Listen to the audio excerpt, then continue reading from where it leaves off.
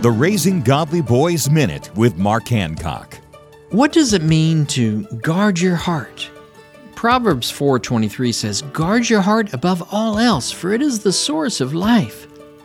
This proverb is written by a father to a son, but the instructions apply to everyone, no matter their age. Your heart is the source of your thoughts and feelings. Guarding your heart requires keeping your focus on the things of God. So many things in our world can pull our hearts away from being focused on God. Remember Philippians 4:8 and fix your thoughts on what is true, honorable, right, pure, lovely, and admirable. Think about things that are excellent and worthy of praise. For more information about a proven process that is helping boys grow into godly men, visit Trail Life USA or RaisingGodlyBoys.com. Find free resources to help you at RaisingGodlyBoys.com.